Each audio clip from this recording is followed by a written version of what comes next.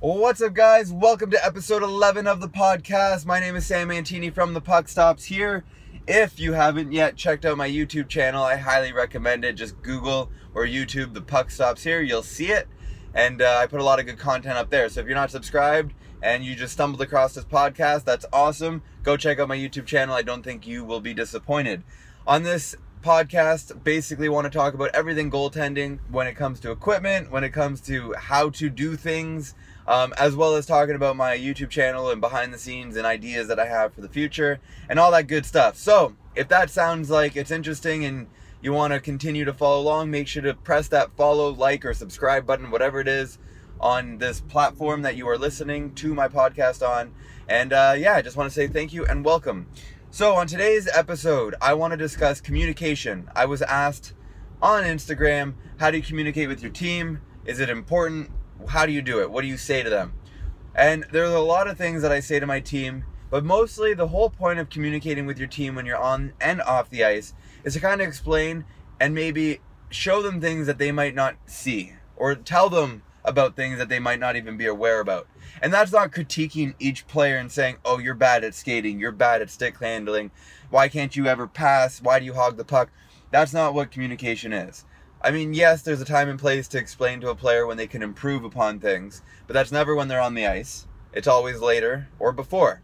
Now, when you're on the ice, you want to keep in mind a couple things. You want to come up with words or little short phrases that you could say that your team will understand what you're talking about. Because with communication, everybody has to understand what is being said in order for it to be effective. So, what do I mean by that?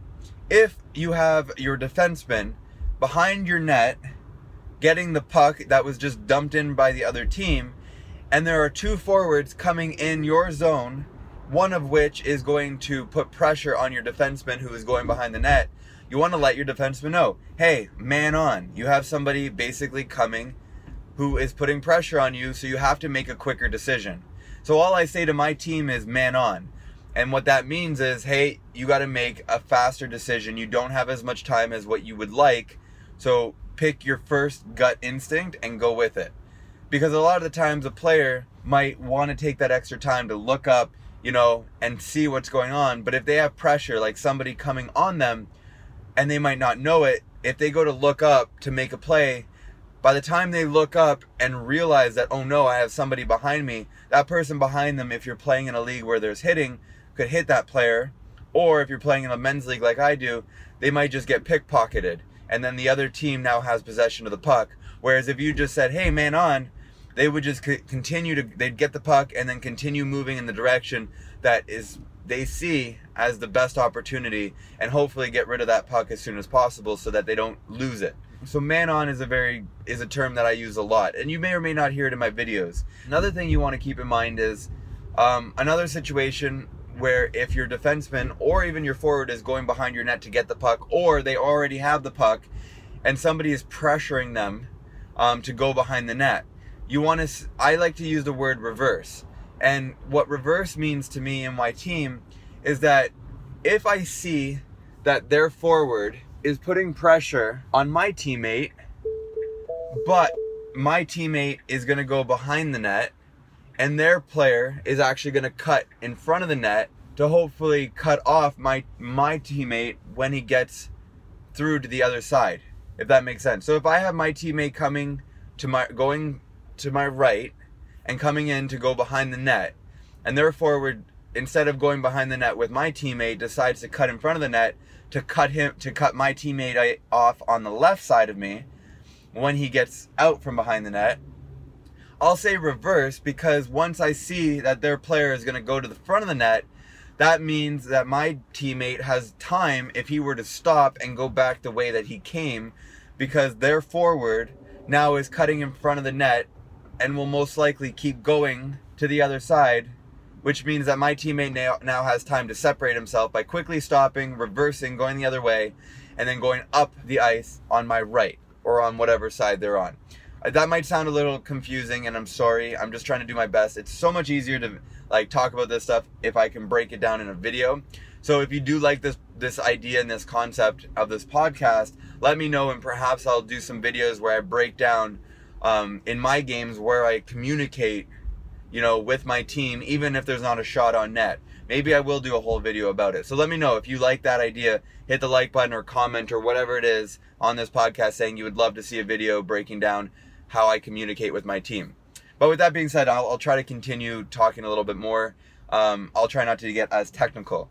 So I say, yeah, man on, reverse. And then if they have time, another thing a lot of players don't do enough of, especially if you're playing with lower level players who maybe don't have the experience or have never played competitively or have the proper training of how to play, for example, defense or even forwards, is a lot of the times you'll notice, and I'm sure a lot of you guys play with defensemen like this, as soon as they get the puck in your zone, without even looking, the first thing they do, and it's like the 99.9% of the times is what they do, is they just fire it up the boards. They don't know what to do, so they just shoot it as hard as they can up around the boards or off the glass to get it out of the zone, because they don't understand that they have the time to look up and to actually make the right play, you know, and to look at their team and to be like, oh, so-and-so's open. So what you want to say to your teammate, if you notice that they keep firing the puck up the boards and off the glass, when you know they have time, is like, just tell them, you got time, you got time, you got time. I always try to tell my team, if I know there's nobody on them, there's no reason for them to just give up the puck immediately, I'll tell them, you got time. And this way here, they know that they have enough time to look up, to see who's available, and to make their best attempt at passing the puck to whoever is open, or carrying the puck to the open space where they can actually just take even more time to effectively keep possession of the puck and make a proper play. So I hope that makes sense. So those are basically like the 3 key phases that I use. Reverse, man on, you got time. Other than that, if I see one of their players cherry picking at our blue line and my whole team is at the other end of the ice, I can't physically yell loud enough for them to hear me. So what I'll do is I'll bang my stick on the ice and I'll try to let them know, like, hey, there's somebody behind you. Typically when a goalie bangs their stick on the ice, that means that there is something happening behind the play that they might not be aware of.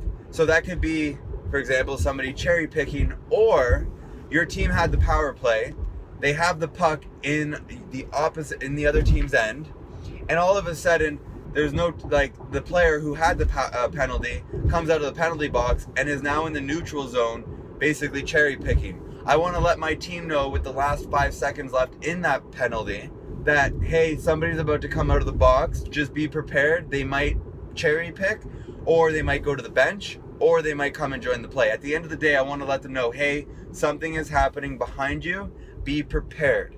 And that's what banging the stick is. So if anybody ever sees goalies banging their sticks on the ice and they didn't know what that meant, that's basically what it means. Hey, something's happening behind you guys. One of the defensemen, turn around, take a look, and if you need to come back, come back. That's all that means. So now, another thing I want to quickly touch upon, and I think it's actually the most important thing when it comes to communication, is the tone that you're communicating in. Now, a lot of the times, goalies, I've seen it, they get kind of angry, and it's understandably. A lot of goalies, I think most, are emotional about the sport. I think by being a goalie, you actually are probably at the top of caring about what is going on. And no, that's not to say that players don't care about the game. What I'm saying is, as a goalie, your whole job is to get shot at with a rubber disc, right? You don't do that if you're somewhat crazy and you're the one taking these shots for your team and you can't score.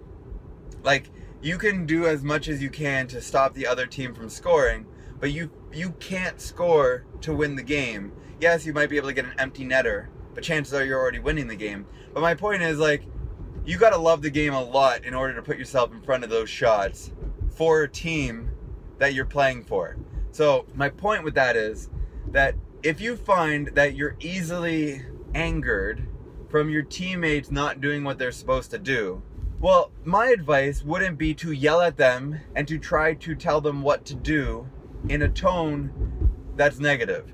The reason is, no matter how many goals you're down by, whether it's 1, 2, 10, by you yelling at your team like, what are you doing? You're an idiot, cover your guy, like, you shouldn't be on the ice, whatever it is that maybe some players have heard, or maybe you as a goalie have said, no matter what you say to that player, if it's negative, it's going to have a negative effect. You're not going to motivate them to play better. You're not going to make them all of a sudden be a better player because you just yelled at them and told them that they suck.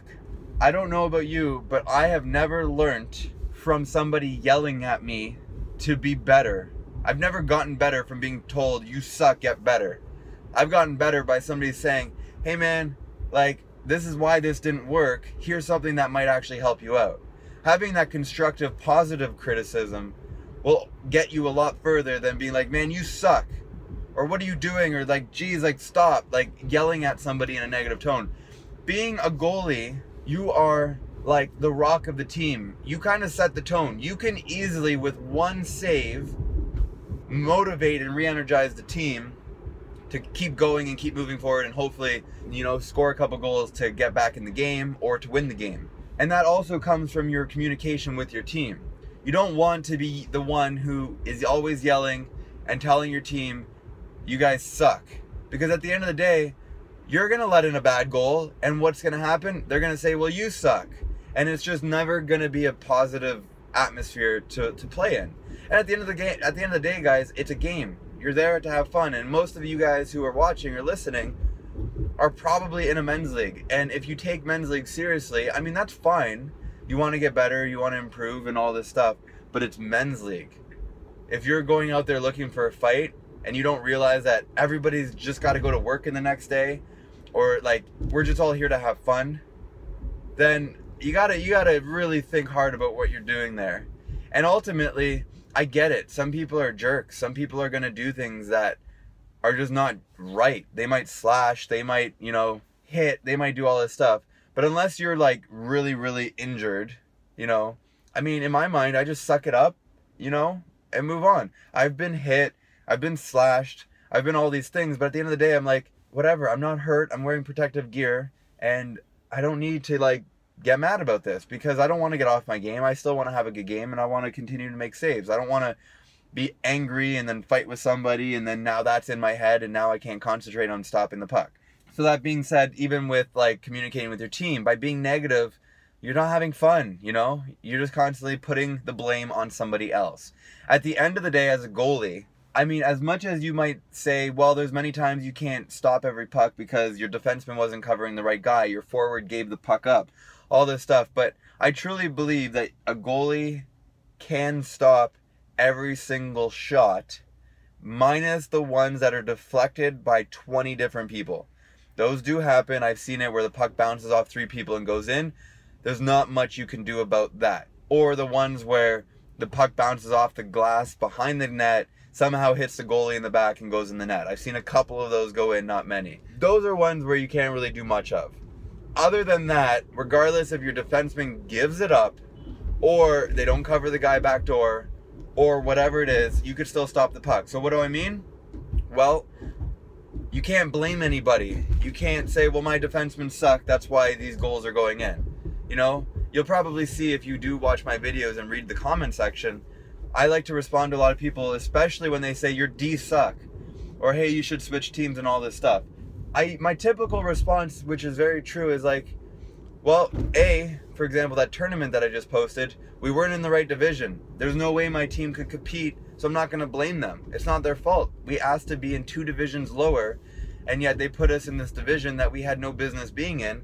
So how can I expect my team to actually compete at a level that's going to give me enough help and support in front of the net and all that stuff?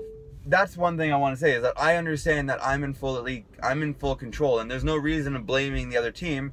And if I'm angry and frustrated, it's because I'm angry and frustrated with myself, because I'm not doing what I know I should be doing, and I'm not making the saves I know I can be making.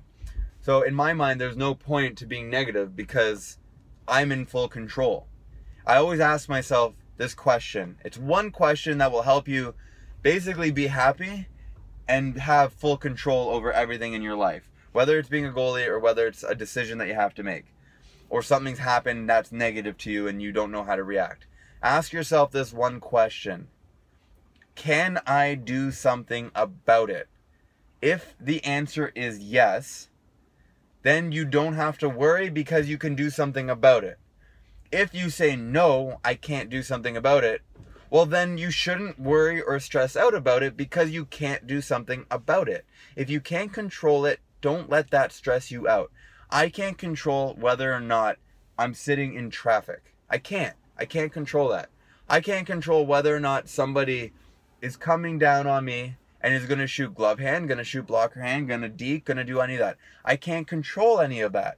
But what I can control is how I respond to the situation. You can always control how you respond to the situation. So if you're in net and you have a 2-on-0, you can either think, man, my D's suck. Now they're going to score. Or you can think, hey, here's a great opportunity to pump up my team by making an awesome save. You know? There's two ways of looking at the same situation, and there will be two different outcomes based on how you think about it. It's like going to work. You can control whether or not you're happy about it. You can be like, oh, I have to drive in traffic. Oh, I have to work 8 hours. Oh, I have to do overtime. Oh, I'm not spending time with my family. And all these things. You can be negative about it. Or you can be positive, like, oh, you know what?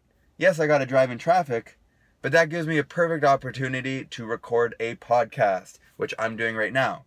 Or listen to a podcast and better yourself. Or listen to your favorite music and just chill out. You can't control the traffic, but you can control how you react to the traffic. And you can look at the positives rather than the negatives.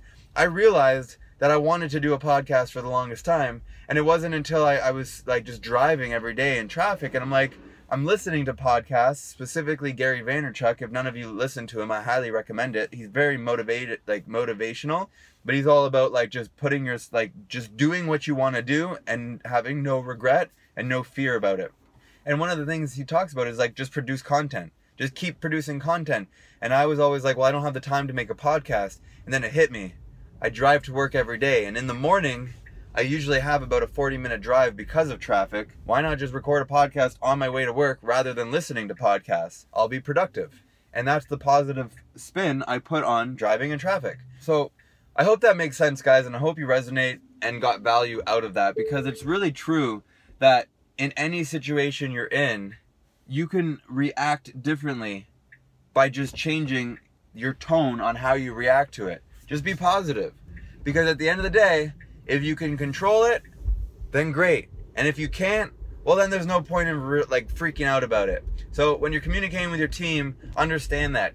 If they're not at the skill level to play how you would like them to play, then you got to either accept it or get on a different team. You can't do anything about that player, and you definitely probably won't be able to kick them off the team unless you are the team rep or something like that. But ultimately, you are dealt the team you are dealt, and you have the choice. You accept it and keep playing and try your best, or you move on and you find a new team. That's it. It's really simple. There's no reason to get mad. Everybody in my comments who say, oh, you need a new team, your team sucks. It's like, yeah, but then I also get a lot of good shots on me that allow me to get better and improve, and also provide you guys with awesome content to watch. If I got on a better team and I only got 10 shots a game, how fun is that to watch?